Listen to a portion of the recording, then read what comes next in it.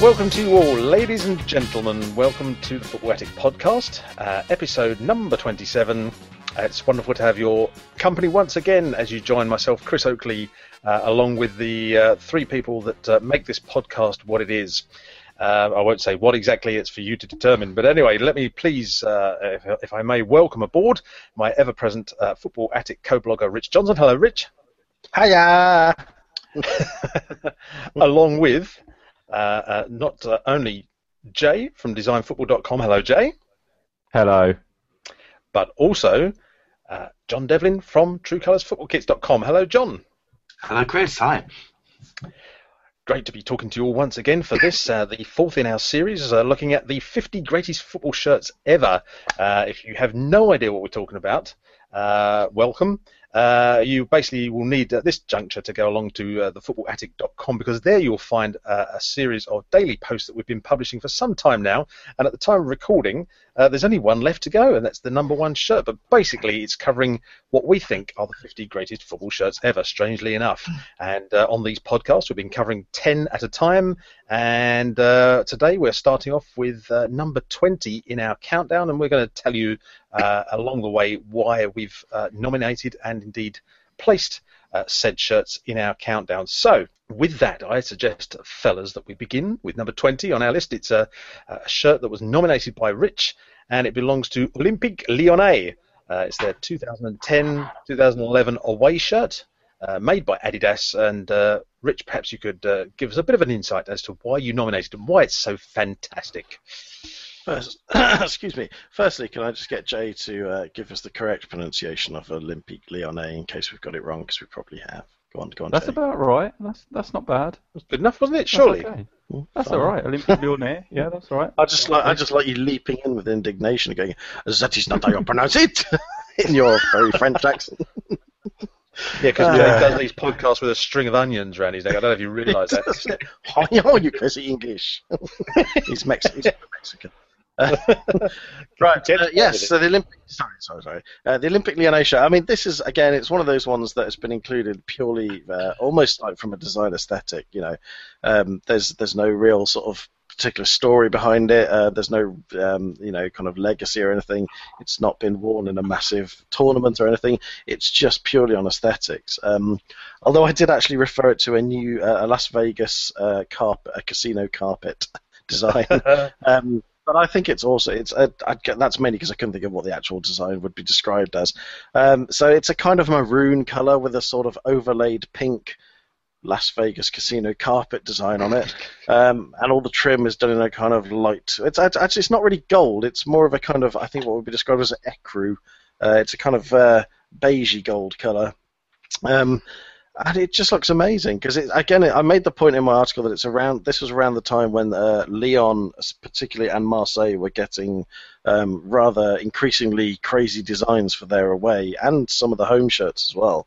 And this sort of just cropped up right in the middle of it. And one of the best things about it was, I think, the numbering on the back was done in a normal sort of numbering style. But if you could buy a replica version of it, which had numbers in the style of the front of the shirt.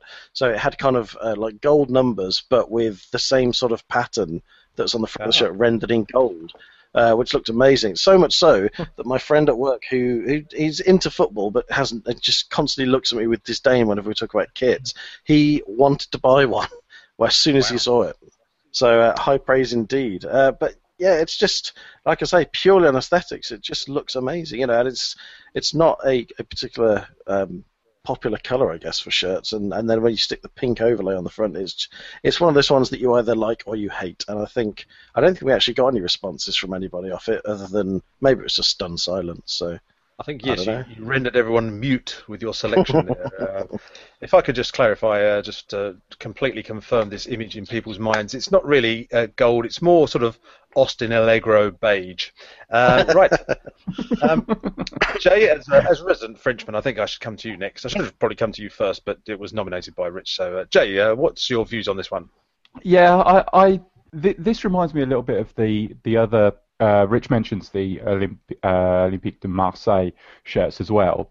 Around that period, had such strong patterns and that kind of thing, were sort of bespoke for those two French teams from Adidas. And the one that he nominated before is a similar sort of style in the contrast of gold and blue on a Marseille set away or third shirt that was included in our list a few shirts ago. This one works a lot better for me. The purple and pink pattern, it seems a little bit more structured. There's the contrast with the ecru, as we say, works quite well. The Austin Allegro. I like these references that we're making. Last week it was it Dick Emery? Dick Emery. And yes. now we've got Austin and Allegro. This is perfect. It's a very 70s theme running through this. Never let it be said that we're not relevant to the modern world. But this shirt it works quite well aesthetically. It reminds me a little bit of Stade Francais, which is the rugby team which has kind of gaudy patterns on their rugby shirts, but this is a little bit more classy than that. It's not bad at all. Something I did want to mention, Rich talks about the numbering in France, so there was an option to have numbering with this pattern as an inlay, which is great. In France, what they do is the league will provide sort of uniform numbering, and I think you can basically have it in whichever colours you want. So I think there's restrictions in England, but in France, if you just say, well, this is what our kit is, they will give you whatever numbers you want, whichever colours that you want on your normal block numbering. And also something to note about the French numbering is it's a lot smaller, so it's probably about the same size as kids numbering in England. But the reason why it's so small is so you can fit more sponsors on the shirt. I don't know if that's depressing or actually quite infusing, but yeah, that's the reason for it. But there's a great detail that the alternative printing, which they possibly would wear in Europe, actually keeps the pattern inside. Yeah, that's great. Well, I'm just looking actually at looking at a bit of historical information about it, and looking on football shirt culture when the shirts were originally leaked. And the general consensus back then was that they were hideous. I mean, there were really some negative comments there. But I think all of the French Adidas domestic shirts are brilliant. I just love them. They're so indulgent. They just look great. And I think sometimes a shirt doesn't need a concept. It doesn't need something to hang it on. It just needs to look good. And that's why I've got such a thing about these French Adidas shirts. They just look magnificent. They really do. And it's interesting, though. They really are love-hate, though, aren't they? I think you don't sit on the fence with these shirts at all. I think they're so well constructed. They're so well considered. It's, look, brilliant. Love them all. Yes, I've seen some of these rugby shirts of which you speak, Jay, and I don't know if they're still sort of doing them. Was it only sort of Stade Francais that had those very floral-looking shirts or very garish-looking shirts? I don't know if there was a few. I think so, because I've seen the Stade Francais also. I think I saw their shirt for this season, and it's a lot more watered down than it used to be, because Stade Francais used to have some mental designs. Yeah, quite religious, weren't they, as well? Is that right? Is that right? It's all religious imagery, I think. Yeah, I think so. I'm not sure. Well, I love those. I just love the fact that they're so sort of intricate. And yes, I think where you made the comparison with Las Vegas carpet, I think, Rich, I thought at one point I might end up writing that post, and the analogy I was going to use is that somewhere up in Birmingham there's an Indian takeaway that's without its wallpaper. But either or, it works for me. I love the colours and just the sort of very floral, intricate decoration on the print on the front. I just think it's fantastic. Again, little else to say. It's just in terms of sort of peripheral styling, it's just the main colour scheme and the pattern. Very nice indeed. One that I would like to own and indeed wear myself, if I may say. But there you go. So that's number. Sorry, go on. Sorry, yeah, just on the point of rugby shirts again, something worth checking out. Every few years there's a rugby sevens tournament and international tournament. Sometimes it's in Dubai or somewhere like that. But what the teams tend to do is wear a sort of customized version of the full 15-a-side games shirt. And the last tournament the final was recently, about a month ago, I think, between England and France, and the shirts are really, really interesting. So it's worth checking that out. They're like a version of the 15-a-side team shirt, but with with more elaborate, so something else going on. So the England shirt had lots of little mini St George's crosses on, and if you look through the 7 shirts for the last few years, it's really it's worth having a look at. They're very, very interesting designs. I think rugby allows that avenue of exploration with kit design as well that football doesn't. There's it kind of permits these little events and little things that allows designers to let their hair down a little bit and still produce stuff that's really, really creative and really exciting. Yes, indeed. Just one thing I've just noticed, and it might be just me being having an overactive imagination, but the print on that Olympique Lyonnais shirt is a bit like one of those kind of psychological those cards they put in there. So what does this remind you of? And it's kind of like some splodgy sort of. It's a bit like the raw sash ink block test. I did actually mention in my article, and I completely forgot to mention when talking about it. Oh, there you go. Well, I just inadvertently referenced that post. Go and read it, everyone. Okay, well, we move on now to number 19 in our countdown, and we go back to Rich for this one. It's one that I think some people thought would be a lot higher up just due to Rich's insane interest in the subject matter. It happens to be the Argentina, I say insane in the nicest possible way, Argentina's 1986 home shirt made by Le Coq Sportif, and Rich, it's all yours. Try to keep your clothes on the right way through this one. I'm just finishing off. There's a lovely mental image. Oh man, I frankly, the fact that this is only 19 in the thing, I nearly actually killed you all because this didn't get higher, because I still can't get over this, and our friendship is at a breaking point here. This is one of those ones where it's. The one thing we've really tried hard to do in this whole countdown, it feels like a tournament, is steer away from choosing shirts just because of their iconic status. Now, I'm not going to mention any particular shirts because I've been told off for doing that in a post, and then I had to remove it, and sorry, Daddy. But this is one of those shirts where, on the face of it, when you look at it, it's incredibly plain. So it could easily be accused of being in this list, because not only because I'm obsessed with it, but also because it's that Argentina won the World Cup in it, so it therefore has some degree of iconic status. However, I would counter that by saying that I don't think this shirt is particularly iconic in itself, because although Argentina won in it, I don't think outside of Argentina and my house, most people even particularly care or remember anything about it.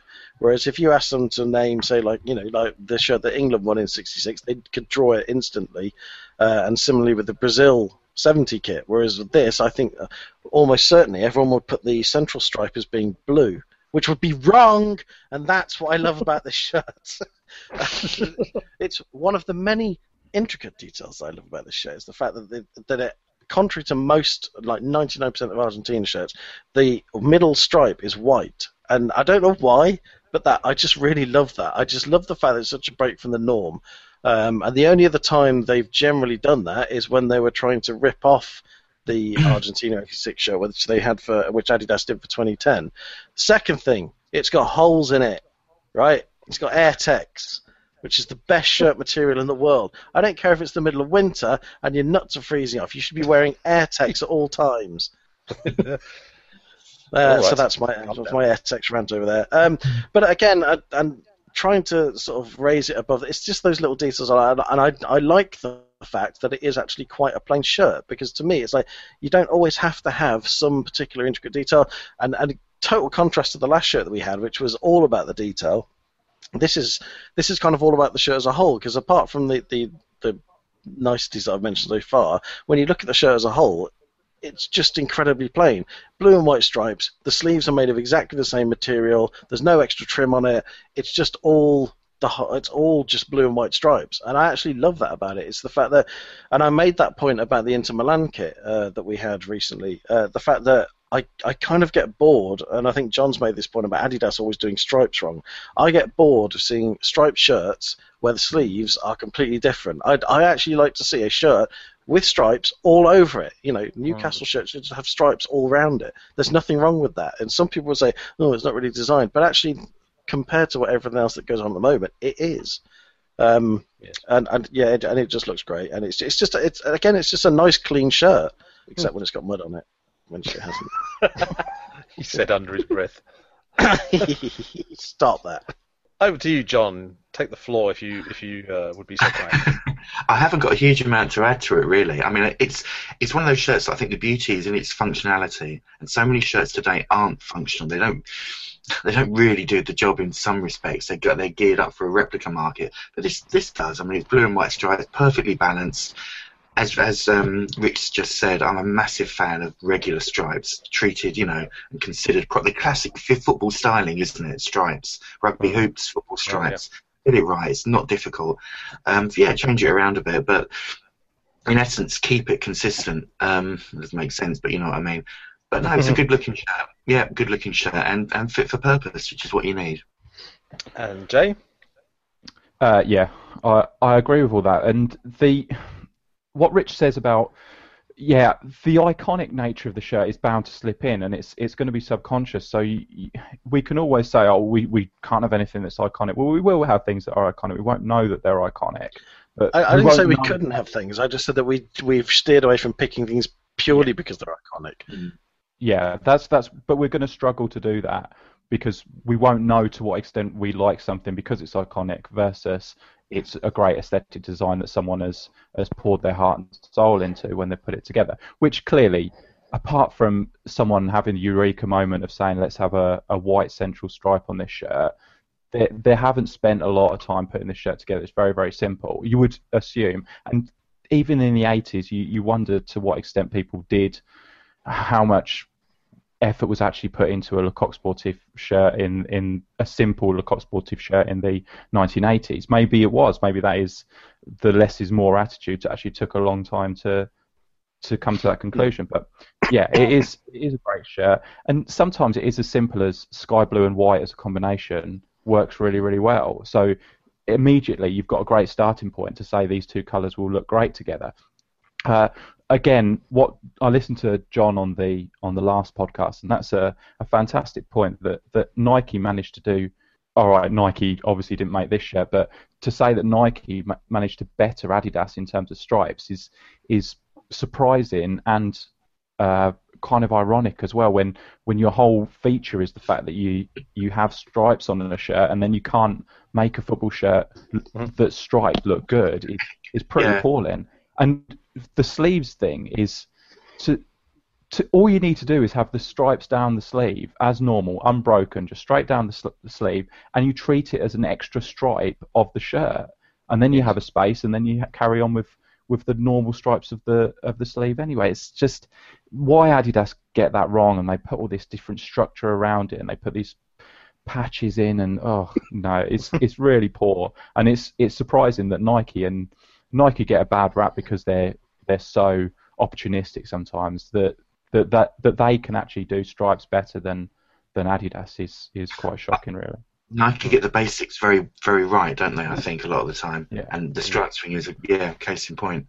I was just going to you make an interesting point there yourself, Jay, about the fact that it's got a plain collar, a round neck collar in white, and you could be mistaken for thinking that they didn't spend much time on it. But if I sort of think back to the collars that I think Le Coq Sportif were using on shirts for, say, France and certainly Saint-Étienne in the early 70s, they had this kind of strange kind of, well, not strange, but they had this kind of wrap-over kind of collar with the blue, white and red in both cases, actually. And so that was a very stylized collar. And they were doing that even in the early 70s. I mean, there was nothing like that, so far as I can recall off the top of my head, in English football at the time.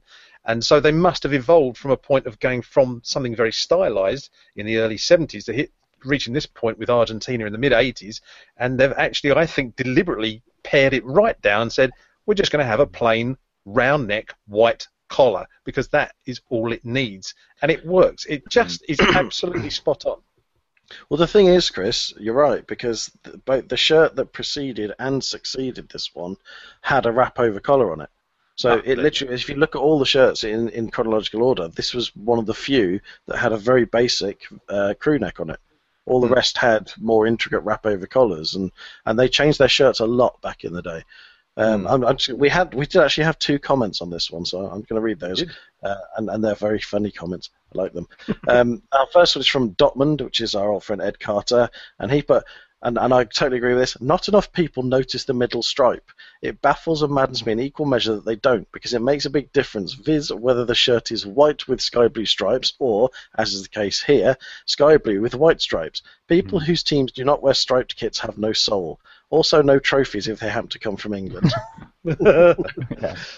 Which I think is just perfect. And James Taylor, my old mate, only 19. What happened, Rich? Well, yeah, quite. Yeah, democracy again doesn't work.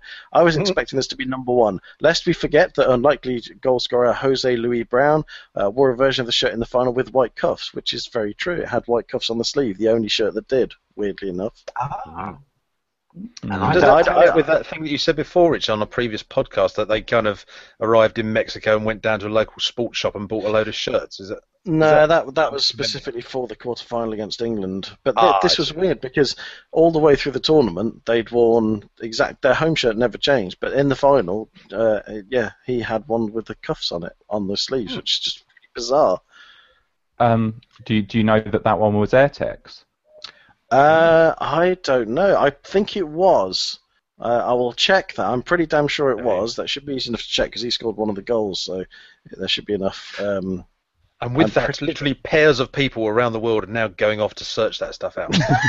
But also, I just mentioned as well, I mean, that really sums up the 86 World Cup, that all the kits there were doctored and tailored specifically for the heat. And I think removing the cuffs, again, was a conscious thing to, make the shirts cooler. So you might be right, Jay. Maybe that wasn't the AirTex one, and could be. That happened with the England shirt, didn't it? As well, they removed the cuffs off the England shirt. Yeah. And although it was actually a completely different shirt, wasn't it? It looked the same from a distance, but it was a completely different shirt. Yes, it had thicker shadow stripes on it. And the Scotland one, they got rid of the horizontal banding, I think, because again they went the AirTex route as well. Yeah. Interesting stuff. There you go.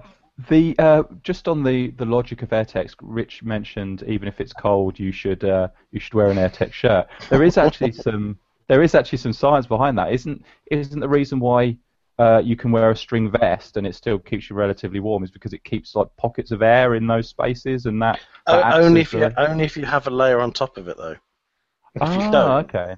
If you have a layer on top, because then it traps the air. That's the whole point of a string vest or teabag material, if you like. But yeah, if you're actually wearing it without anything, it probably traps some air, but most of the air is just going, into space. Okay. Jay from Design Football, string vest correspondent. Right, there we are. Well, at that point, I think it's good to be moving on to number, where are we? 18, I suppose it would be, on our countdown. And on this occasion, we are focusing on the Aberdeen home shirt, worn between 1976 and 1979, made by Admiral. And this was one that, I nominated it originally. I think you may have nominated it as well, John, and certainly you wrote the article in the end. I thought perhaps you might like to give us a bit of a description and an appraisal of that shirt, please. Yeah, thanks. I'll keep it quite brief. It's a relatively straightforward shirt, really. Typical kind of Admiral bold stylings from that era. Decent collar, multi-trimmed. No badge on it, interestingly. I think a couple of cup finals they may have had a badge on. I think a badge was embroidered on at some point. But really the most striking design element of it is the sequence of 5, and I think later 4, I'm not sure, white vertical stripes on the left-hand side of the shirt. Again, it's something that we see quite a bit nowadays. It's still one of those, Admiral things where they're influencing kit design even now. But I think back then, what they were doing, which is why this shirt is so good, they were taking plain, ordinary shirts. It could be anybody. It could be Liverpool, could be Aberdeen, could be whoever, but giving them a design element that made them instantly recognisable. And in some respects, a lot of the purists said, "Oh no, it goes against traditional football colour tradition, etc., etc." But really, what they were doing was almost enhancing these clubs' identities because they were recognisable. At a glance, you knew if you saw that. Any football supporter of my age, mid-40s, you'd look at that and think, yeah, Aberdeen. You knew who that was. Exactly. And I think when you look at it back now, it's really interesting that by doing that, it actually gives more identity and more recognizability. Is that a word? I don't know. To these clubs. It is now. I'll copyright that. So new word, Claxon. It's brilliant. It's another typical way that Admiral have really got their teeth into football design back then, and made a great looking shirt out of it. The fact that the stripes continued on the shorts as well is also something that's quite good, and something that Admiral excelled at. So it just really enhances the club's identity, and that's what I love about it. That's a fantastic point, actually, John. Yeah, a specific motif like that can become just joined at the hip with the club, and it becomes part of their. Yeah, absolutely. I never really thought in that way, but you're spot on. Yeah, I'm going to go next and be selfish because, as I say, I did at least nominate this one. This was just one of those shirts that I just remember from as a kid growing up. I was getting into football in the sort of late 70s, early 80s, and it was just around. It was everywhere. It was in your Panini sticker book. It was on TV. It was everywhere, and the whole thing about the stripes was absolutely. Well, I think what really sort of hit home with me about it, and I hadn't even considered this until much later in life, was because it's another asymmetrical design from Admiral. They did a few of these, I think, and the fact that the stripes only went down one side of the shirt, didn't go down the other side. You usually find with football kit design that if you have a stripe on one shoulder, it has to be on the other, and stuff like that, and on one side of the shorts, it has to be on the other side of the shorts. Admiral were brilliant at just saying, no, we're going to rip up the rule book. We're not going to say, we're not going to suggest that you have to have things on both sides of a shirt or on shorts. We're going to go just down one side, and I think that's what it was. That's what made it so distinctive, and I think, that's exactly the sort of creativity and imagination I like to see in football kit design, and the white stripes on the red background worked. I remember reading last year. Bert Patrick's book all about his sort of days running Admiral, and or I think Admirable as it used to be known back in the 70s. And there's a bit in there where he said he went to pitch to Bill Shankly at Liverpool. The reason you sort of mentioned that Liverpool there, John, and apparently it's. Cutting it very short, but it sounded like it was almost a done deal. Liverpool nearly ended up with an Admiral kit, but they, at the last minute, I think it was the board at Liverpool sort of overruled Bill Shankly and said, no, we're not going to, we're going to stick with Umbro. But I'd like to think that this design could well have ended up with Liverpool. I can see Liverpool wearing it in a strange sort of way, in a strange other world somewhere. But it's just a lovely design. All that multi-trim which Admiral used to use on so many different kits, I think is great. Lots of detail. It's one of my sort of things really that I like, and it's a superb kit. And yeah, it can only be Aberdeen. I think there was a different. What was it, John? Did they have this in their away kit? Was it? I can't even remember now. Was it white with red, or was it yellow? I can't remember now what it was. They had two of them. They had a yellow and black one. The typical Admiral very pale yellow. They always went for a very pale yellow shade, and also a red and white and red version as well. I believe. I thought I'd say those. Yes, that's right. But it's interesting you mentioned the asymmetrical nature of it. Do you know, it's really funny. I hadn't really picked up on that, and I think the shirt, even despite that, it looks so well balanced, doesn't it? I think having that Admiral logo, it balances it. And when we had that asymmetrical trend about 10 years or so ago, the beauty of that was, in my eyes, that we did make you stop and stare and look again. But this Aberdeen one has a perfect balance about it. Well, they used that whole thing like with Luton and a few other teams, or just like maybe one stripe or a series of stripes down one side of the shirt. Works really well. Lovely. Okay, I've got to come to you now, Rich. Your thoughts on Aberdeen's shirt? I hate it. No, I don't really. I really like. I like it as well. I mean, I've made this point before several times on podcasts and stuff that Admiral was before my time, and that when I eventually look back at them, actually you realise how great some of them were. And again, it's another sort of design that's not really been utilised much over the rest of kit history. And it's even, I mean, when you think about it, Adidas could easily use it now because they've got the three stripes, so they could do the three stripes down one side of the shirt, but nobody seems to have used it. I just love, I don't know, I just love it. I love the fact that it's like off-center, so it's like a nice asymmetrical design, and I just think it looks really great. Again, it's another one of those ones that I just look at and instantly like. So I don't have much more to add, I'm afraid, but I just think it's a great looking shirt. Well, before I come to you, before I come to you, Jay, sorry, I was just going to say we have had one comment via our website on this one from our old friend Anonymous. Hello, whoever you are, who says the original Admiral stripy template had 3 stripes to begin with, but a certain brand with the 3 stripes took notice and threatened legal action if they didn't change it. That's why Man United started the 75-76 season with a 3-striped away kit and upped it to 4 by October. The 3-stripe version returned as a 3rd kit for 76-77, though. So interesting info there, and a little bit of background info. So anyway, sorry, over to you now, Jay. I'm sure Adidas have actually done this, haven't they, at some stage, having the 3 stripes running vertically down one side of the shirt. I don't know if they did it in football or they've done it in rugby, or there might be a Newcastle shirt that rings a bell that might have had something along those lines. There was that strange old kind of green, gold and blue Newcastle away kit. I think, didn't that have like 3 stripes down one side?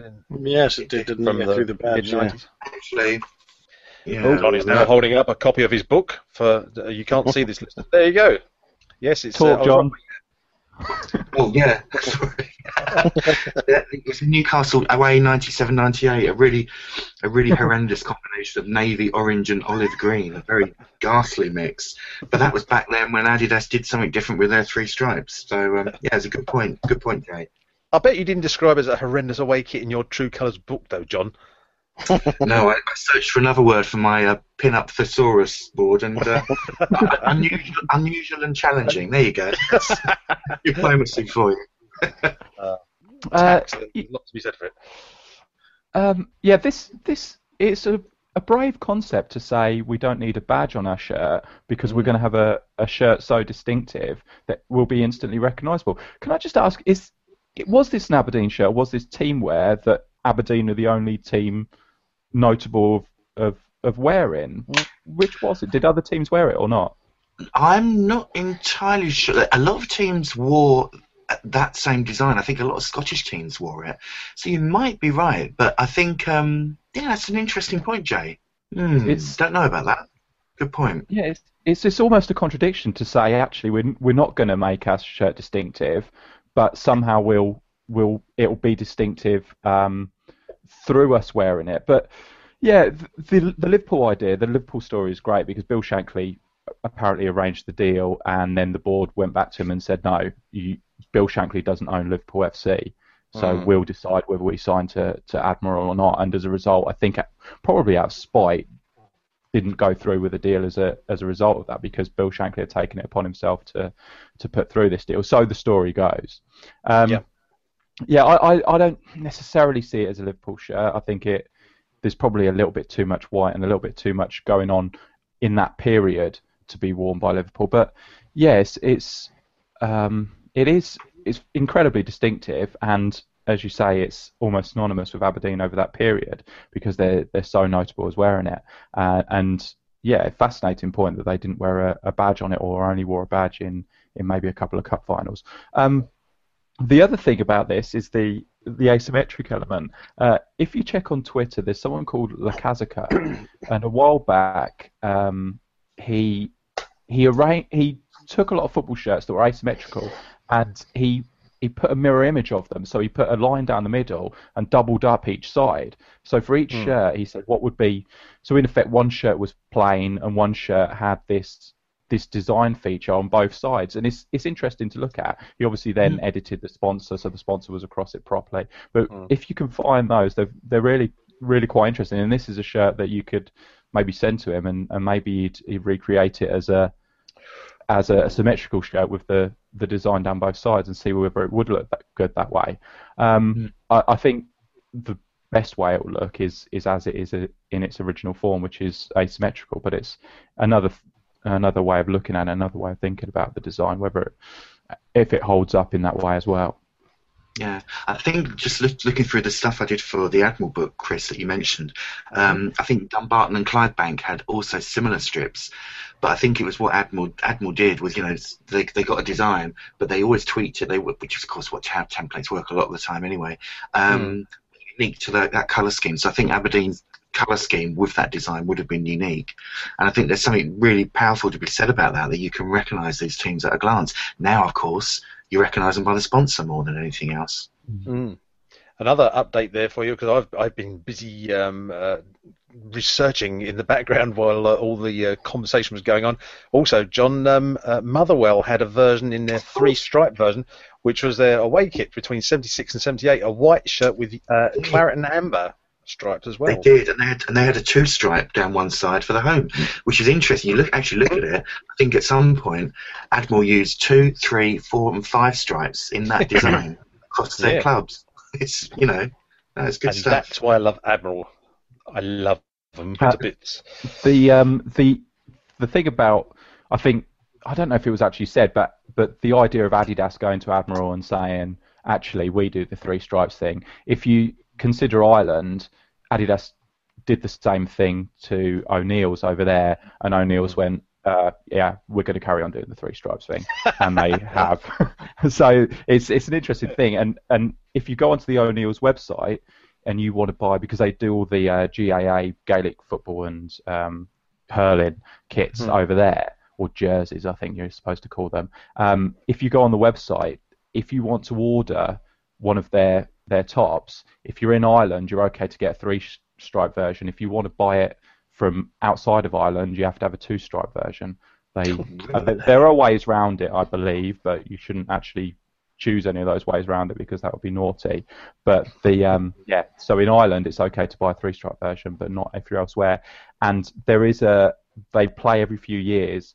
There's an Ireland team which plays against Australia in an international rules match or series, and when they go over to Australia, they wear an O'Neill shirt, but it's only got 2 stripes on it because obviously they're outside of Ireland.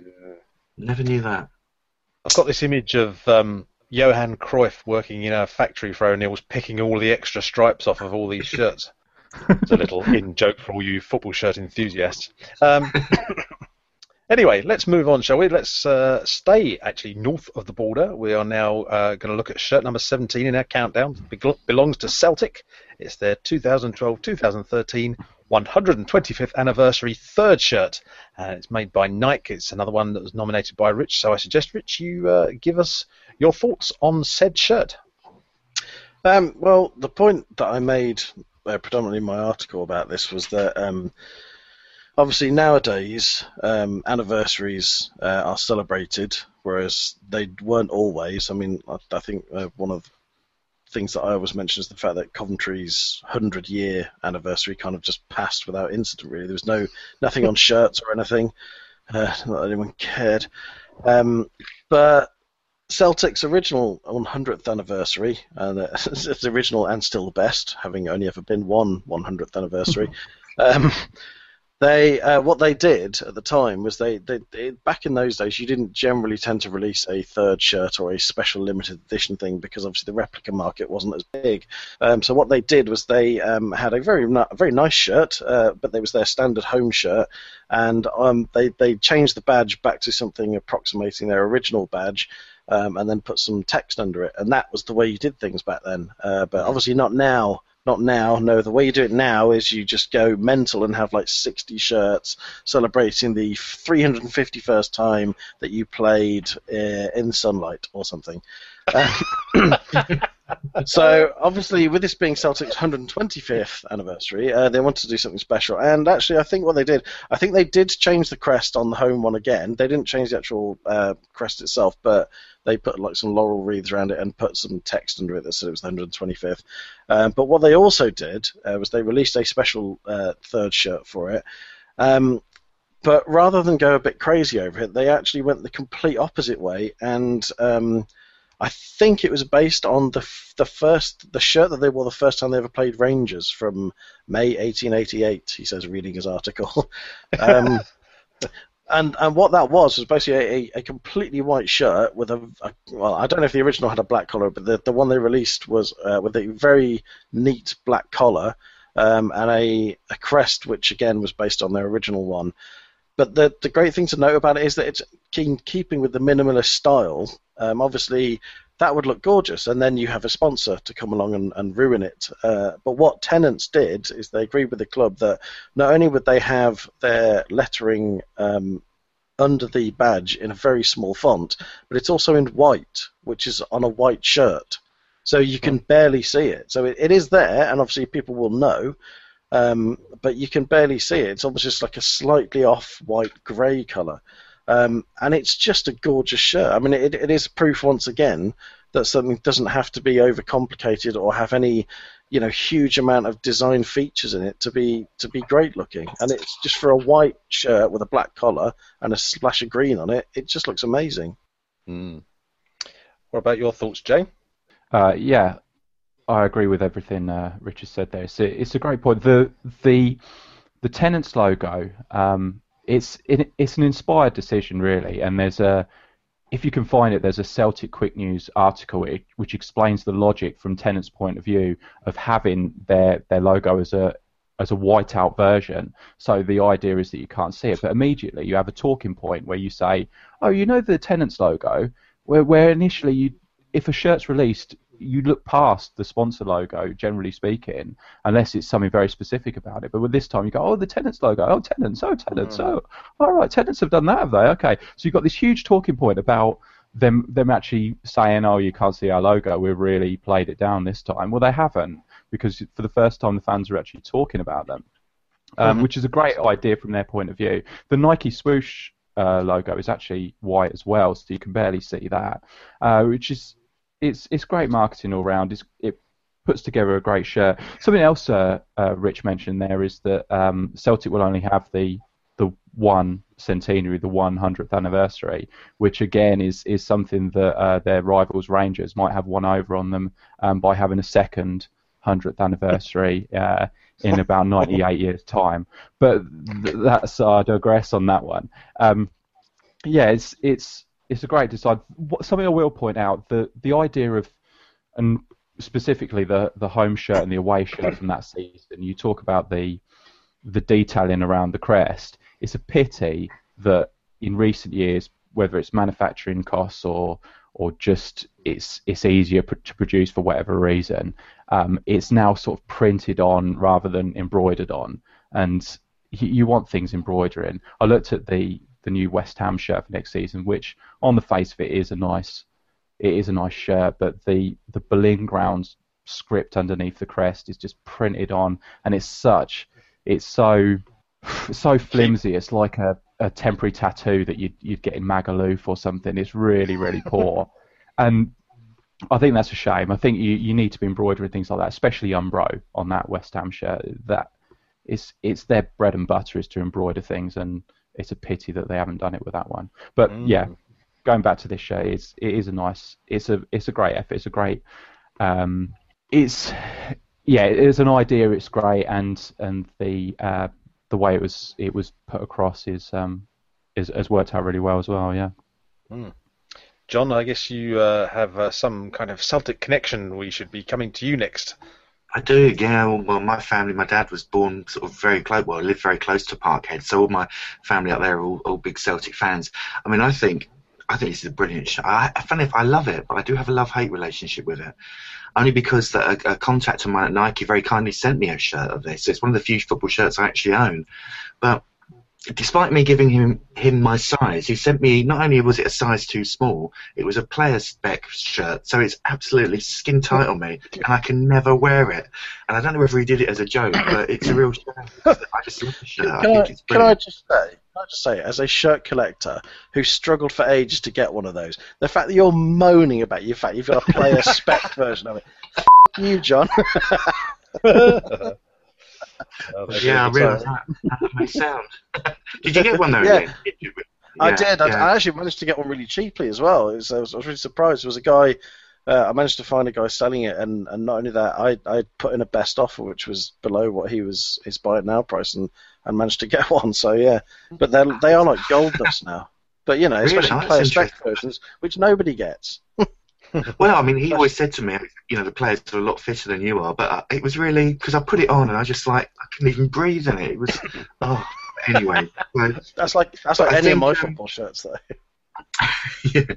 But I think Um, what's so strong about this is just how Nike handled it so well with that, that consideration and sort of sensitivity to what they were trying to achieve. And the whole kit itself is brilliant as well. You've got these really good black shorts and then gorgeous green and black hoop socks as well. So the whole ensemble is just superb. And it's a really powerful move with the sponsors. I think Palace did something similar, didn't they? When was it GAC? When they went back to a sash, I think GAC made their sponsor logo smaller as well.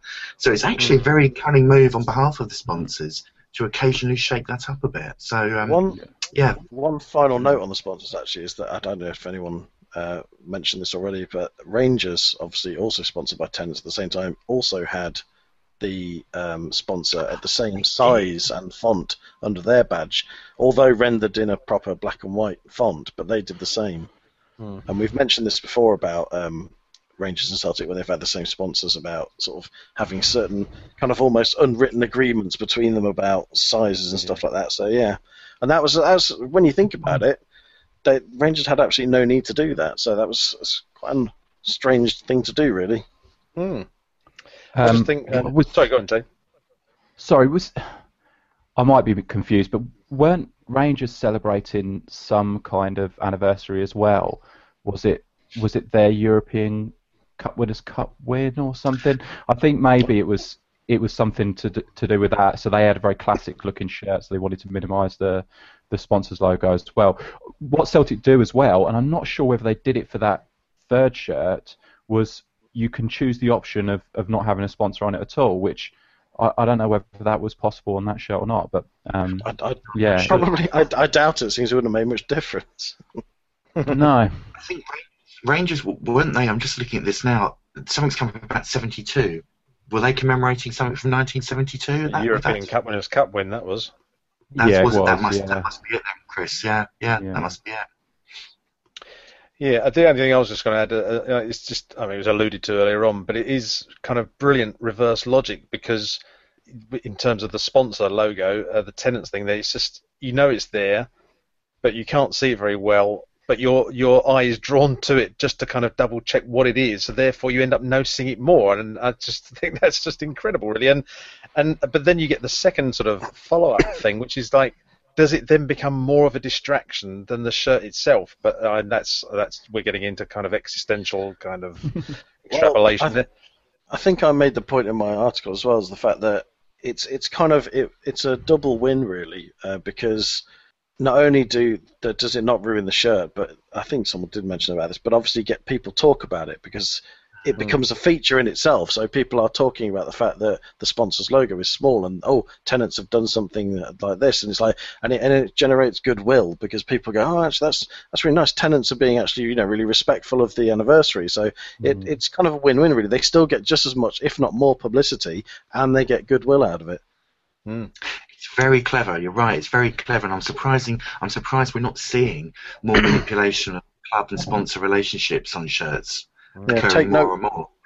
Take note, it's a really I think that there is a trade-off there sometimes. What Coventry did a few years ago was they had an away kit in the colours of their, yes, I think it was a bus company or something. No, it's a parcel company, CityLink. Oh, CityLink, yeah, couriers. Yeah. So they had the away kit in those colours, and then they had the sponsor on the home shirt was white and barely visible, I think, wasn't it? It was when we were celebrating our sort of 50 years of being the Sky Blues, and so we had a shirt that was very retro themed. It's basically a copy of the one we had in the 60s, and because of that, CityLink agreed to have the sponsor in white on the home shirt, and like you say, the trade-off was that the away colours, the whole kit was in the CityLink colours. Yeah, which is it's never been so transparent as that. I don't know, because Reading had I think it was either an away shirt or a third shirt quite a while ago, about 5 or 6 years ago. Yeah, the Waitrose one, which was literally just a giant sort of Waitrose shopping bag, really, with armholes in it. That's just attention to detail. The only other thing just I thought of throw in there was just that they've obviously used their old badge rather than the kind of the badge, the Celtic badge that we sort of know from the modern era, which is obviously on the original shirt as it would have been all those years ago, but nice to kind of see that brought back again and given another airing there on the old anniversary shirt. Very nicely done. And just one comment before we move on, Chris. I'll let you read the comments, but I wanted to mention something before you move on to the next shirt. Sorry. Yes, go on. Carry on. Oh, I'll do it now then. Cuffgate update on Cuffgate. Cuffgate, the Argentina shirts from the final. Oh yes. I've been googling while we've all been talking, and I found some interesting things. It seems that I bet you have. It seems, yeah, yeah, of course. At the start of the match, it would appear that not only did Brown wear a shirt that didn't have cuffs on it, but there's also a picture from the match later on which shows one of the other players wearing a shirt with cuffs on it. So it appears, and actually I found another picture of Brown with a big hole in the front of his shirt where it's obviously been torn, because I think the Airtex material was a bit flimsy. So it might be that they swapped at half time, because there's two guys wearing non-cuffed shirts in the team photo, but by the end of the match they're both wearing shirts with cuffs on. Interesting to me. Good work. Thank you, John. Sorry, to go off on another tangent about this, is just to refer to something, and we're talking about cuffs and sort of slight changes in shirt design. In the last podcast, John talked about long sleeve shirts and short sleeve shirts being different. He was talking about the centre chin shirt, and there was an insert in the collar for the for the long sleeve shirt. There was an insert in the collar, is that right? And the short sleeve shirt didn't have it; it was just a V-neck.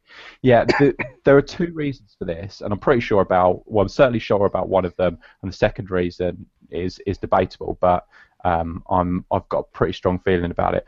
The reason why, and it would follow for the centre chin shirt, why the long sleeve version would have an insert is long sleeve shirts were considered for colder weather. So you would have a slightly more closed up collar, and something that a team that did this was Italy. In their first Kappa shirt, the short sleeve shirts had a V-neck, the long sleeve shirts had a round neck, and the thinking was, yeah, and they also did the Arsenal thing where if one player wore short sleeves, then everyone else wore short sleeves, and the same with the long sleeve shirt. So it was a uniform decision across the team. So obviously then players aren't wearing very different shirts in the same game. So the two shirts look very similar, but with a different collar design based on the weather. The other thing is the reason why shirts will look a little bit different. Sometimes long sleeve shirts have a stronger watermark or something like that for cheaper designers. It sounds ridiculous, but sometimes it is the case.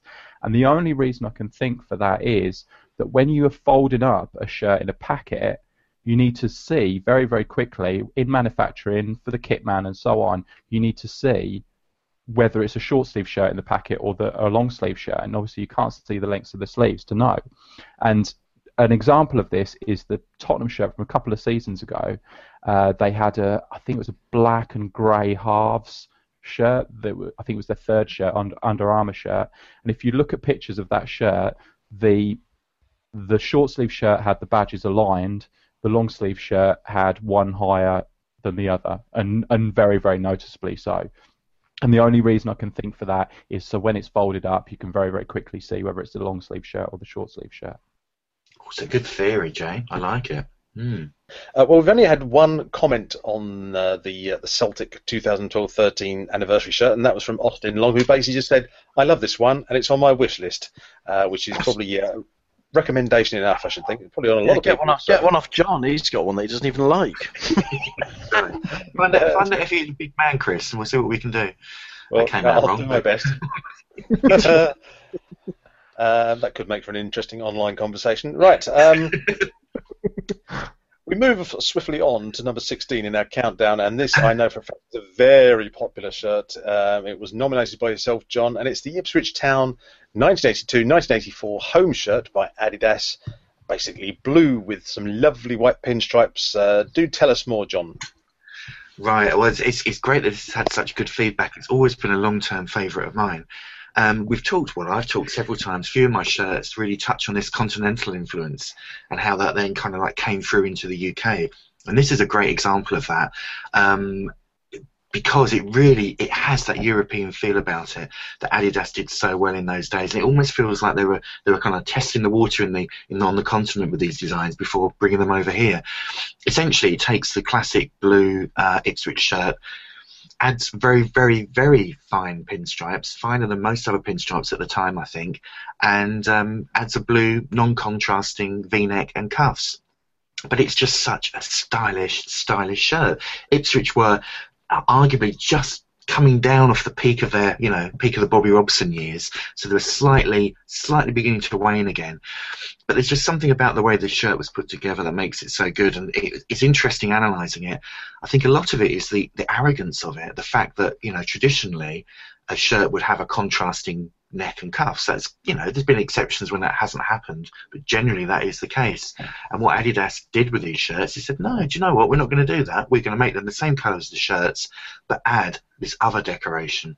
And there's a real kind of perverse arrogance or confidence about it, and I think that's so important with a team, that they need to look good when they're playing, and it helps spur them on. If they know they look good, it can help, and it just works so well. It's got the club's first ever sponsor on it, Pioneer, and of course the shirts that they wore once the season started had a much more sort of condensed, elongated sponsor logo, whereas originally it was Pioneer's traditional logo at the time, which was quite small. And I think again there was legibility issues raised, so by the time the shirt kind of got to be worn in action, that had changed to this new logo design. But it's a typical early 80s shirt. Funny enough, Aberdeen wore a red version of it as well. It looked good, but there's something about this Ipswich one in the blue that really makes it stand out. And it's just, I think it is one of the most confident shirts of the era. And I think, brilliant.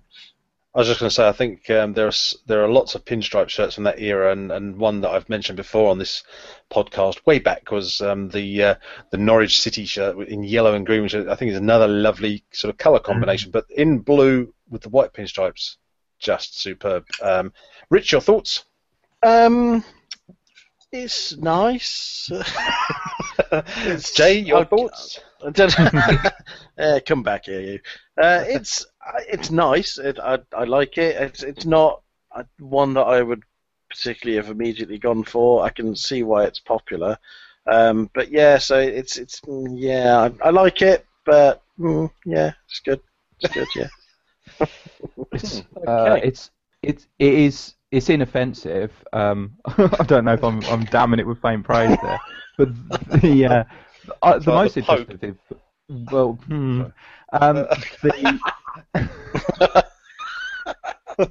I literally can't say anything now. No, we'll carry on, shall we?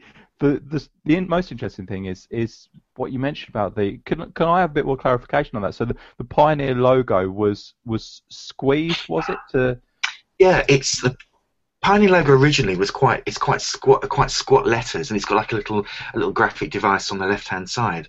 And if you look at pre-season photos of the shirt, even I think the Ipswich team shot from 1981 will have them wearing those shirts. And basically, in design, taking a font like that, a typeface like that, you kind of squash the sizing from right and left. Naturally, the letters become taller, and it gets more visual space. It covers more visual area. So they kind of made the most of the space available on the shirt, I guess. Is that would something similar have been happened with the Hitachi logo for Liverpool? I'm not sure. Possibly. It could have been. I think. Yes, they were.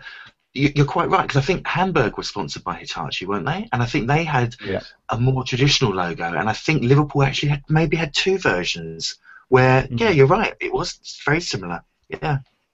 And I've quite well avoided talking about this shirt too much, so... Sneaky. Well, I tell you what.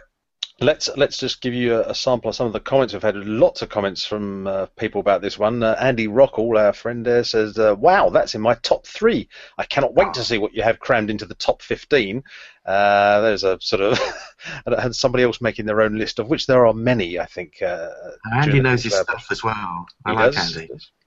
Well, it's a Spurs fan, so, Um, John Bailey via the website said classic shirt for a great team. Gavin Hay via Twitter said best shirt ever apart from Newcastle United Football Club ones I like. Had that whole kit in 1981. Loved it. Total class, he says. My good. Sorry, go on, John. Were you going to say something? No, I'm just pleased that there's been such positive feedback for this. Apart from the gang here, of course. I was going to say, I'm just surprised people like any old crap, you know. Oh God. It's clear that it's not crap. It's. Oh, don't take it so literally, Jay. It was a joke. The mid '80s shirt or the '80s shirt with pinstripes. That's something that we're all in agreement on is going to be a great shirt, and this one maybe doesn't have too many points of interest, but it's an Adidas shirt from the '80s with pinstripes, and you're not really going to go wrong with that. So it's very aesthetically pleasing. I think sorry, Chris, go. No, go on, Jay. John, rather. I was just going to say, I think the thing that makes it so good is the fact that they've dispensed with the traditional, what you would expect to see, the balance of colour on a shirt, and said, no, we're throwing that out the window. It's going to be a blue neck, blue cuffs. And the fact that the pinstripes, I maintain, were very fine. They were thinner than normal pinstripes, I would suggest. And I think that's what has given it that real sort of classic look, if you like. I was going to say, at the risk of sort of stating the obvious, I think the thing I remember from at the time why it was so kind of groundbreaking to suddenly see pinstripes on a kit is because certainly in the UK, if not in many other countries, you sort of think, well, pinstripes are associated with like a three-piece suit, so like something you wear at a wedding or for a job interview, and so therefore it's associated with class and quality. And I just remember when they were introduced, it was almost like, so you can actually have pinstripes on a football shirt. Now that suggests that shirt's going to be quality, and it was just that association with, pinstripes on a suit. It was almost like the inferral there, the inference there. So what else? Oh yeah, a good friend of mine, Damon Threadgold. Hello, Damon. On Twitter, he said only 16, number 16 in the countdown. That is, he said questions the legitimacy of the whole series. And Kunwa Chong, hello Kunwa, he says, gorgeous, those pinstripes and non-contrasting cuffs and collar are so smart. He said, I remember buying this in the early 1990s. This was way before eBay, so I put an advert in an Ipswich Town programme. This is thinking outside the box. Well done, old friend. He knows his stuff, that guy as well. He's a connoisseur, that man. Yeah. Well, on that note, we move on to a shirt that's very controversial, but well worthy of inclusion in our top 50, that's for sure. It's number 15 in our countdown. It's the Hull City 1992-1993 home shirt by a match winner. That may not mean anything to you unless I use the phrase tiger stripes, and then suddenly everything will fall into place, I'm sure, for you. It was a shirt nominated by yourself, Jay, but it was an article on our website written by Les Motherby. But for the purpose of this, tell us what you think about the classic Hull City tiger stripe shirt. Well, the first thing is this is an ever-present in worst football kits ever lists, and we give that whole genre we're quite negative about that idea of the worst football kits ever, and the reason why we put together this list of 50 is a reaction to that. I think it does have some value, not least because when you look through those lists, a lot of the kits you look at are actually fantastic. I think Dave Moore of Historical Football Kits has released a book called The Worst Football Kits Ever, something to that effect, and it's actually worth getting. It's a nice book. But this shirt is always mentioned with those, and it's not terrible. It's actually fantastic. It's the structure of the kit, that it's incredibly balanced.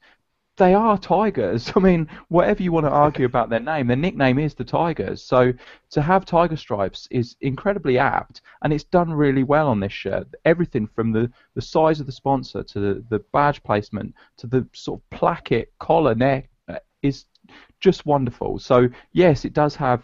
You could argue that they're gaudy tiger stripes, but they're faithful tiger stripes. It looks like a tiger skin, and it's for me, it's almost shirt perfection. It steps away from saying, okay, no, we've got these rigid ideas of what a football shirt should look like. We can't have a pattern, can't do all these things. Well, we've seen in this list of 50, like with the Olympique Lyonnais shirt we saw recently, you can actually have an intricate pattern, and on this occasion they've gone with a tiger skin pattern, and for me it works brilliantly.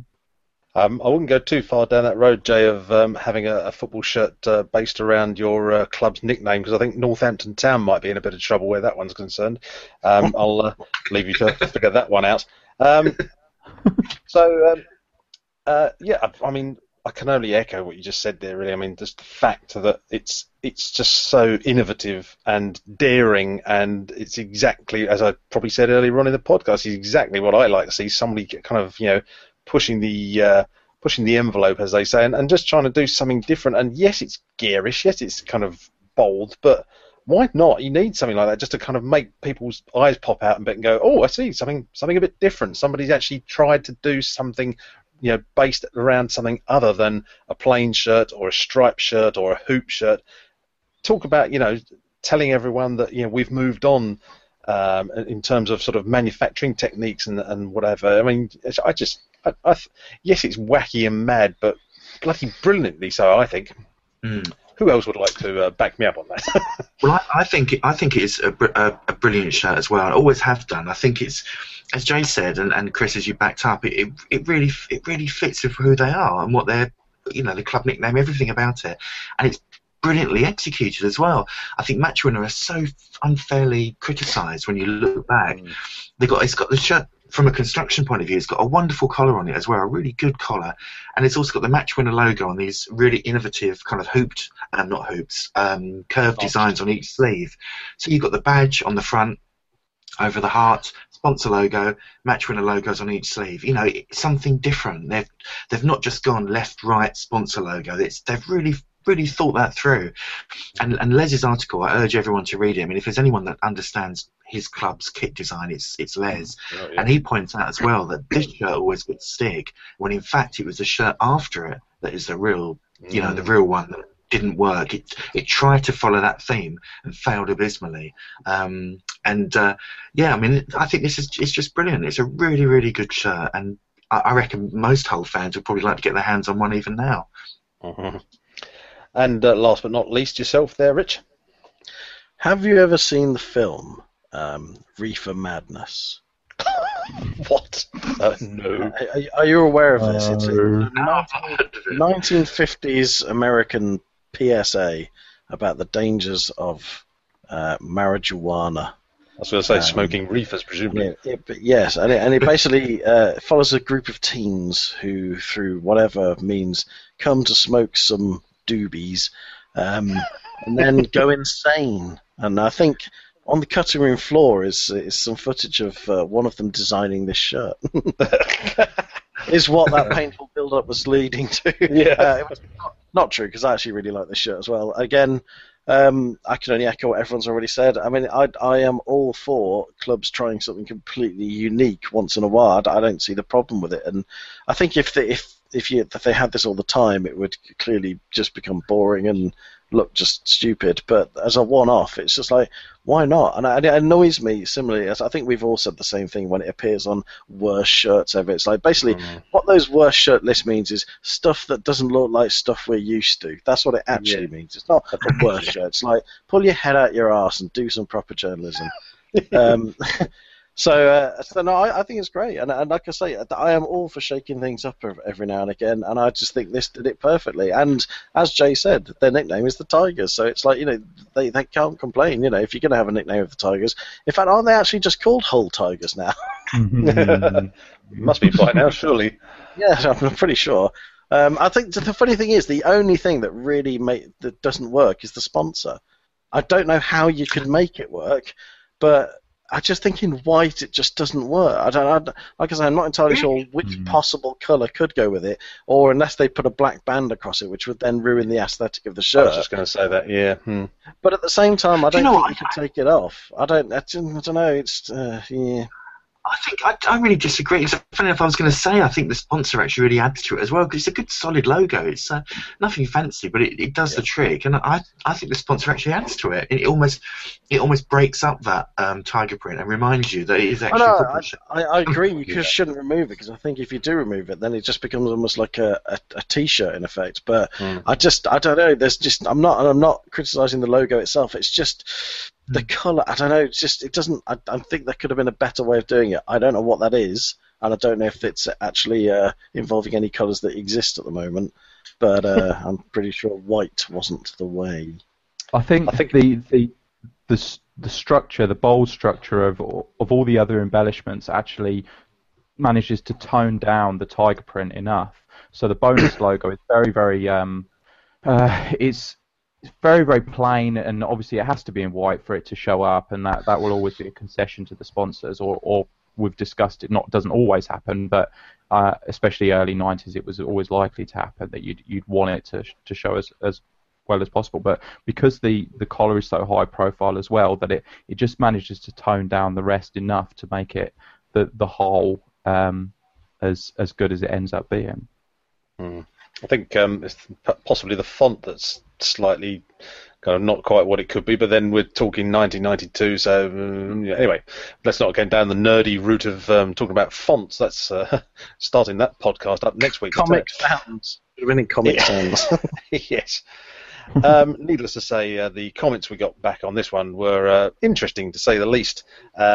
This Football Day on Twitter said, haven't read the blurb yet, but in my opinion, a great kit does not need to be beautiful, which I think is kind of a positive comment, yes. It is, James Taylor, who we've heard from already, just basically typed in every character using the shift key that he could find on his keyboard, as if to explain expletives and such like. Steve Halliwell via Facebook just said, "Oh dearie me." Ralph Pomeroy also on Facebook said, "Now you are taking the piss."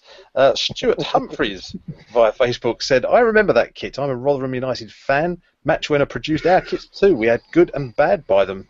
1991, 1992 kits." So there you go. I think that's pretty much covered every possible base right throughout the extreme, from good to bad, actually. But can I just make one sorry, Chris. Yeah, no, go on. Make one extra quick point. Listen to those results and listen to those comments. I think it's really important to say that we're not just choosing shirts that we're throwing in to be controversial. You know, there's genuine. Exactly. Isn't it? There's genuine reasons why that's a great shirt, and we're not just saying, well, you know what, let's throw in this one that everyone hates. That'll stir it up. It's not about that at all. But it's interesting to hear that people still don't like it. Yeah, it's always going to sort of touch a nerve, I think, that particular shirt design, and you're either very starkly for or against it, needless to say. But as you're quite right there, John, I was going to say something very similar. We're not just trying to be impish or clever or contrary. We're including these shirts on merit because we think that they're good. So as long as you're well informed on that particular issue. But anyway, we now move on to number 14 in our countdown. It's one that I nominated, actually. It's the Italy shirt that they wore in 2001, a home shirt, manufactured rather by Kappa. And, what I like about this in brief is it's just got a very minimalist sort of styling to it. There are no fancy flashes or blocks of colour or anything like that. The possibly the most eye-opening thing about this shirt is that the tone of blue is slightly lighter than what we come to expect from the Italian national team. That when that was brought in by Kappa, as I say, opened your eyes a little bit. It had the old Italian badge in the form of a shield rather than the sort of circular badge, which again we're perhaps more familiar with. But if anything, the main feature of the shirt not only is the colour, but it's the stitching that was used around the round neck and also sort of going from the neck down the sides of the shirts and under the arms as well. That, in a strange sort of way, is the biggest feature of the shirt, and it's eye-catching. You wouldn't think just ordinary sort of stitching really would be a feature because it's just sort of it holds together the fabric, let's be honest, but it's actually used in a decorative way here, and that's what I really like about it. But it's very understated. It's not even white stitching to complement to contrast with the blue. It's just a darker blue, And then you've got the Kappa logo. It's not on the breast. It's actually they've put one on each sleeve, and that's about it. But it's just the sheer styling and the understatedness of it, which Kappa, I think they sort of got the contract for the Italian national team the season before and came up with a relatively sort of traditional looking shirt, not a bad shirt. But this one, it just had a very simple round neck. And as I say, nothing fancy or gearish about it, and that's all of that put together is why I love this shirt. There's not much else to say about it, really. Who would like to jump in at that point and give their own views? Me. Go on then. When this shirt first came out, I hated it, and I think I don't know. I think because it was so plain, I just thought, oh, it's just so lazy. And I hated the skin tighteners. Not that I ever tried to wear one, but I didn't like and I didn't particularly like the shift to the lighter blue. And yet now they are all the things I love about this shirt because I think it's an absolutely gorgeous shirt. I think Italy look better when they play in the lighter blue. I don't know. There's just something about it. I think it looks nicer. I love. Like you said, the stitching. I love the fact it's such a plain shirt, and it was. And it's funny, isn't it, to think that at the time, that in itself, going back to a incredibly minimalistic style, was groundbreaking. Because it's like things had gone solely the other way, and everything was, all about the little details and stuff. And this came along, and it was just like, again, like you said in your article, Chris, an absolute game changer. So yeah, I absolutely love it, and I don't know. I kind of aggrieved that I didn't like it at the time because I kind of didn't get to appreciate it while it was around. So that sounds a little bit strange, though. But yeah, no, absolutely love it. Fantastic shirt. John, yeah. Yeah, I think it's from pure aesthetics, it's perfect. As you say, Chris, I love the reverse stitching. The fact that the logo is placed really high up on the shoulders as well, leaving the badge free on the left-hand side over the heart again. I think the shirt was one of those ones. It was constructed for a purpose. I think it was it the 1998 World Cup where shirt pulling was the biggest kind of controversy. I can't remember. Yeah, sounds about There was right. a massive thing about pulling shirts, and of course Kappa developed this series of the combat shirts. They kind of did a new one every year. Combat spelt with a K. And the idea was, with a combination of polyester and spandex, it was designed to, prevent shirt pulling. That it was so skin tight that you couldn't kind of grab hold of it. So from a revolutionary point of view, the silhouette of the players looked so different. I think the sleeves were still very long, so that the sleeves, rather than being big and baggy, they were long and tight, but going right down to the elbow. And again, it gave it a really distinctive look, which you didn't see anywhere else. And the reverse stitching helped with that in terms of a comfort point of view. The idea that the stitching wouldn't rub as such, but they turned it into this wonderful decorative feature, which I love on every shirt that it appears. I love reverse stitching. Interesting, and I read somewhere, and I can't figure out, I can't place where it was, that the Italian players, although it was skin tight, they actually preferred to wear them a size bigger than what they normally wore. Maybe it was even too skin tight for them at those times. I'm trying to find a reference for that. So I mean, So I was just going to say, that's the thing. I remember it as being a sort of skin-tight shirt, and yet when I was doing the research to remind myself of what it looked like, all the pictures I found, it just didn't look all that skin-tight. I thought maybe I misremembered it, but that explanation that you just said, John, would justify my supposed insanity. I'll try and track that down and tweet that reference. But also, I think maybe looking back on it, Chris, we look back and, of course, we forget how big shirts were in those days. So at the time, with the hindsight of what players are wearing now, maybe doesn't look as tight, but of course back then it would have been a vast difference.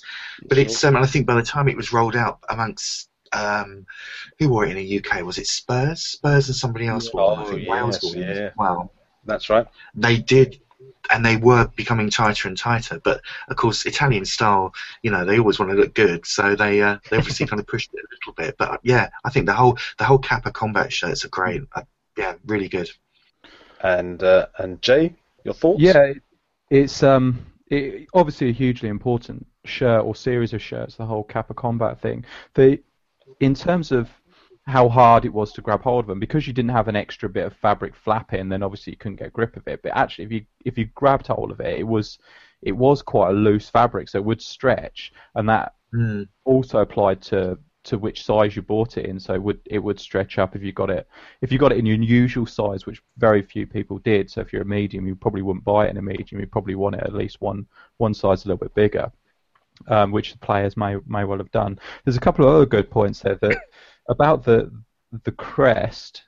They brought in this shield, which it's just dawned on me this second that shield is like the Scudetto shield that Italian champions wear each season, and I hadn't actually thought of that before. That was, I don't know if it was something that Italy, I suppose it was something that Italy had in the past, that classic shield shape with the Italian flag in it.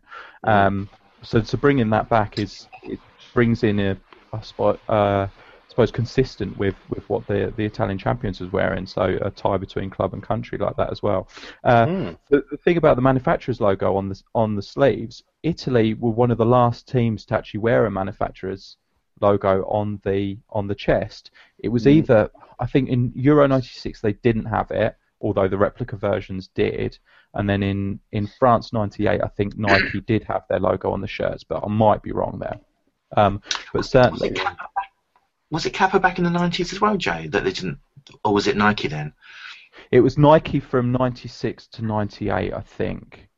Right. Or certainly those two tournaments, Euro 96 and France 98, I believe, was both Nike. And in one of those tournaments, I think they wore the logo on the shirt for the first time. But I might be wrong about that. But certainly Italy were a team that really pushed back against having the logo on the players' shirts. Yeah. So that's a sort of continuation of that for the Kappa logo to be on the sleeves.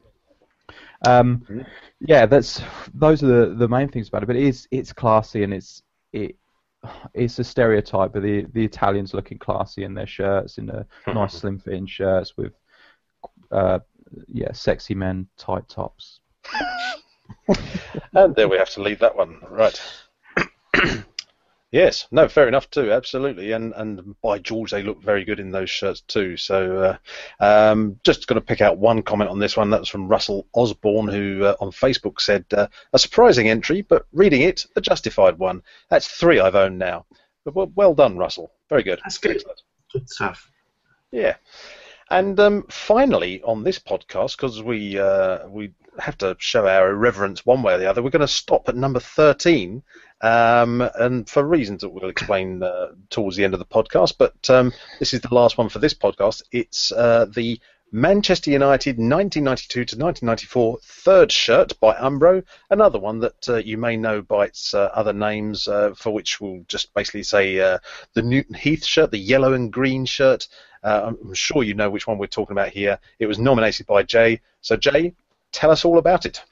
Yeah, I suppose the thing is that it's the green and gold shirt. This is a shirt which is supposedly a reference to Manchester United's beginnings. So it was released in 1992, and there was a big marketing campaign which people would have seen the pictures, I'd imagine, which shows the team either as a team photo or a group of players together wearing this shirt with the lace-up collar and the halves design of green and gold, with sort of 19th century attire in terms of Alex Ferguson wearing a very old-style coat and I think a hat and strange handlebar moustaches and that kind of thing. Moustaches. Yes. Sorry, not handlebar moustaches, but curly moustaches. Yes. Yeah, curly-ended moustaches. Probably are handlebar moustaches. That would be a kit. If you with a handlebar, it looked like a big biker gang kit. That would be beautiful. The thing that gets me about this shirt is, and everyone knows it, and there is this combination of the old style, the reference to the beginnings of the club in Newton Heath, which was a railway company. It started out as a railway workers company, I think.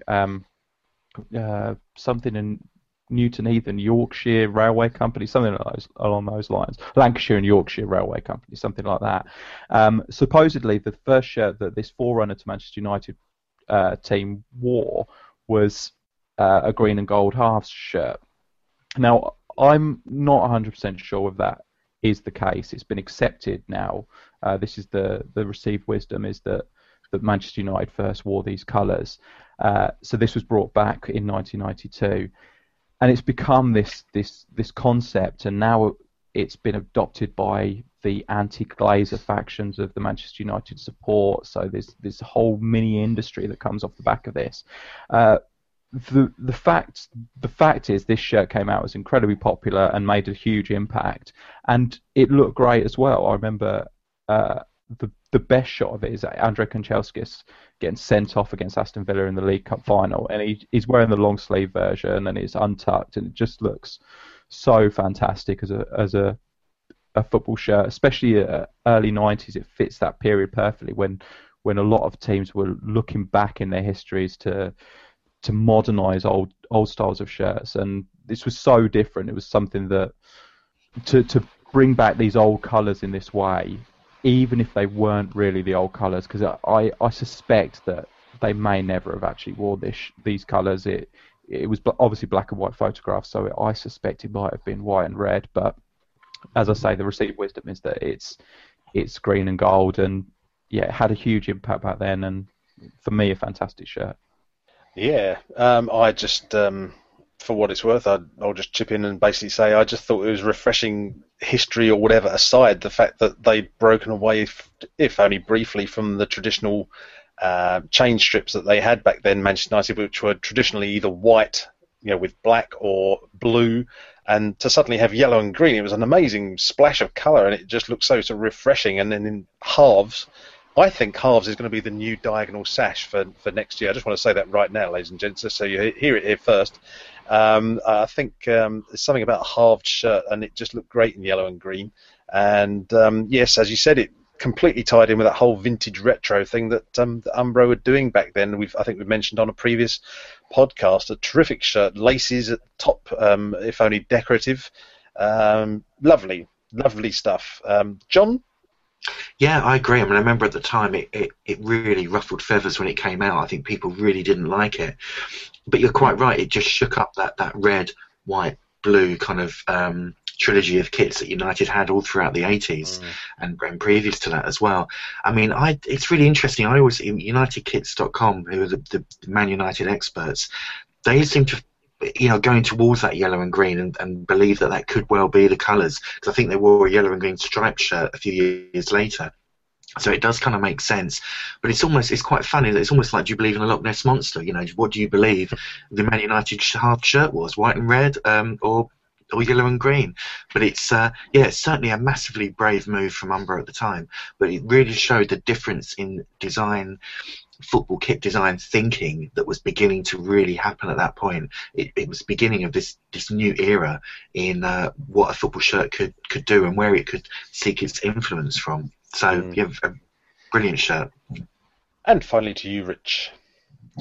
I think this is one where I've kind of changed my opinion of it over time, but kind of reverse of what I normally do, which is I quite liked this when it came out, but over time I've become a bit ambivalent towards it. I just think, I don't know, it's nice. I think from at the time, I think it was really nice, and I like the fact that they did something traditional, historically accurate or not. I think one thing that annoys me though is the fact that everything on it is properly halved, barring the collar, obviously, which is hard to halve a collar, except that the left sleeve is green, and so is the left half of the shirt. And then the right sleeve is green, although the left half of the shirt is yellow. Sorry, the right half of the shirt is yellow. It's like, why did they not change the colour of the sleeve? The opposite sleeve, yeah. It's just, and okay, even if the original shirts look like that, surely from a design aesthetic now, you'd just change the colour of that sleeve. I don't know, it just bugs me. But I mean, like I say, I'm kind of ambivalent about it now, but I think that's come about because of the amount of hype that this shirt's had, and I think that's probably been enhanced by the anti-Glazer movement. In fact, it'd be interesting to see whether this shirt would be as fondly remembered had it not been adopted as a kind of anti-Glazer thing. I'm not suggesting that people like it because they don't like the Glazers, but I just think it's kept it in the public consciousness. Yeah. And it's interesting to see if whether this would have just been regarded as another retro one that passed us by, or whether it's actually because of that we're more aware of it. Because there were a lot of retro shirts around at the time, like Aston Villa's one, which doesn't ever make any list of great shirts. It was crap, but a lot of people liked it, and I don't know. Ladies and gentlemen, listeners, I nominated that shirt. It didn't make it. All right, just so you know. That Villa shirt. I quite like the Villa shirt as well. Now you tell me. I'm sure I must have seconded. Did I not second it? I apologise, Chris. The thing with this, I think the sleeves on the supposed original version from 1892 or whatever it was, or 18 something. I assume 1892. I have a feeling that they were halved as well. The sleeves, so they had like on one side yellow front and green back, and the other side green front and yellow back. But maybe the reason, and I can't believe I've been given the opportunity to get this in at the end of this podcast. Don't say just stop recording. Stop it now. Just stop recording. Anyway, there's goodbye from him. I have to do it now. No. If the two sleeves are the same colour, then maybe it is concession to which base layers would be available in 15 years' time. Absolute cretin. I'm definitely getting a base layer klaxon jingle made up, I tell you. Can we just get a mute button instead? Fair play to you, Jay, for shoehorning that in. At least he always leaves it to the very end, so we don't lose listeners early on, or even viewers. Anyway, I think that's probably as good a point as any to draw matters to a close for this podcast in the nicest possible way. That's the shirts from 20 to 13 in our countdown, and there will be more. We've decided to fragment, shall we say, the remaining shirts that we're going to be discussing instead of going in tens, because we want to give the top 5 some special focus. So the next podcast will take you from number 12 to number 6, and then the one after that will take you from 5 to 1, and by that stage you will know which shirt is the greatest football shirt ever as far as we're concerned. The post is going to be going live in about half an hour, I suppose, as we're recording this. Not that that's of any consequence to you, but it's kind of strange to be talking about shirts that went live on our website some weeks ago, and we're just about to find out what the number 1 shirt is. But anyway, I digress. Just leaves me to say thank you to all of you that have been sending us your comments, your feedback, and many names that we mentioned on the last podcast.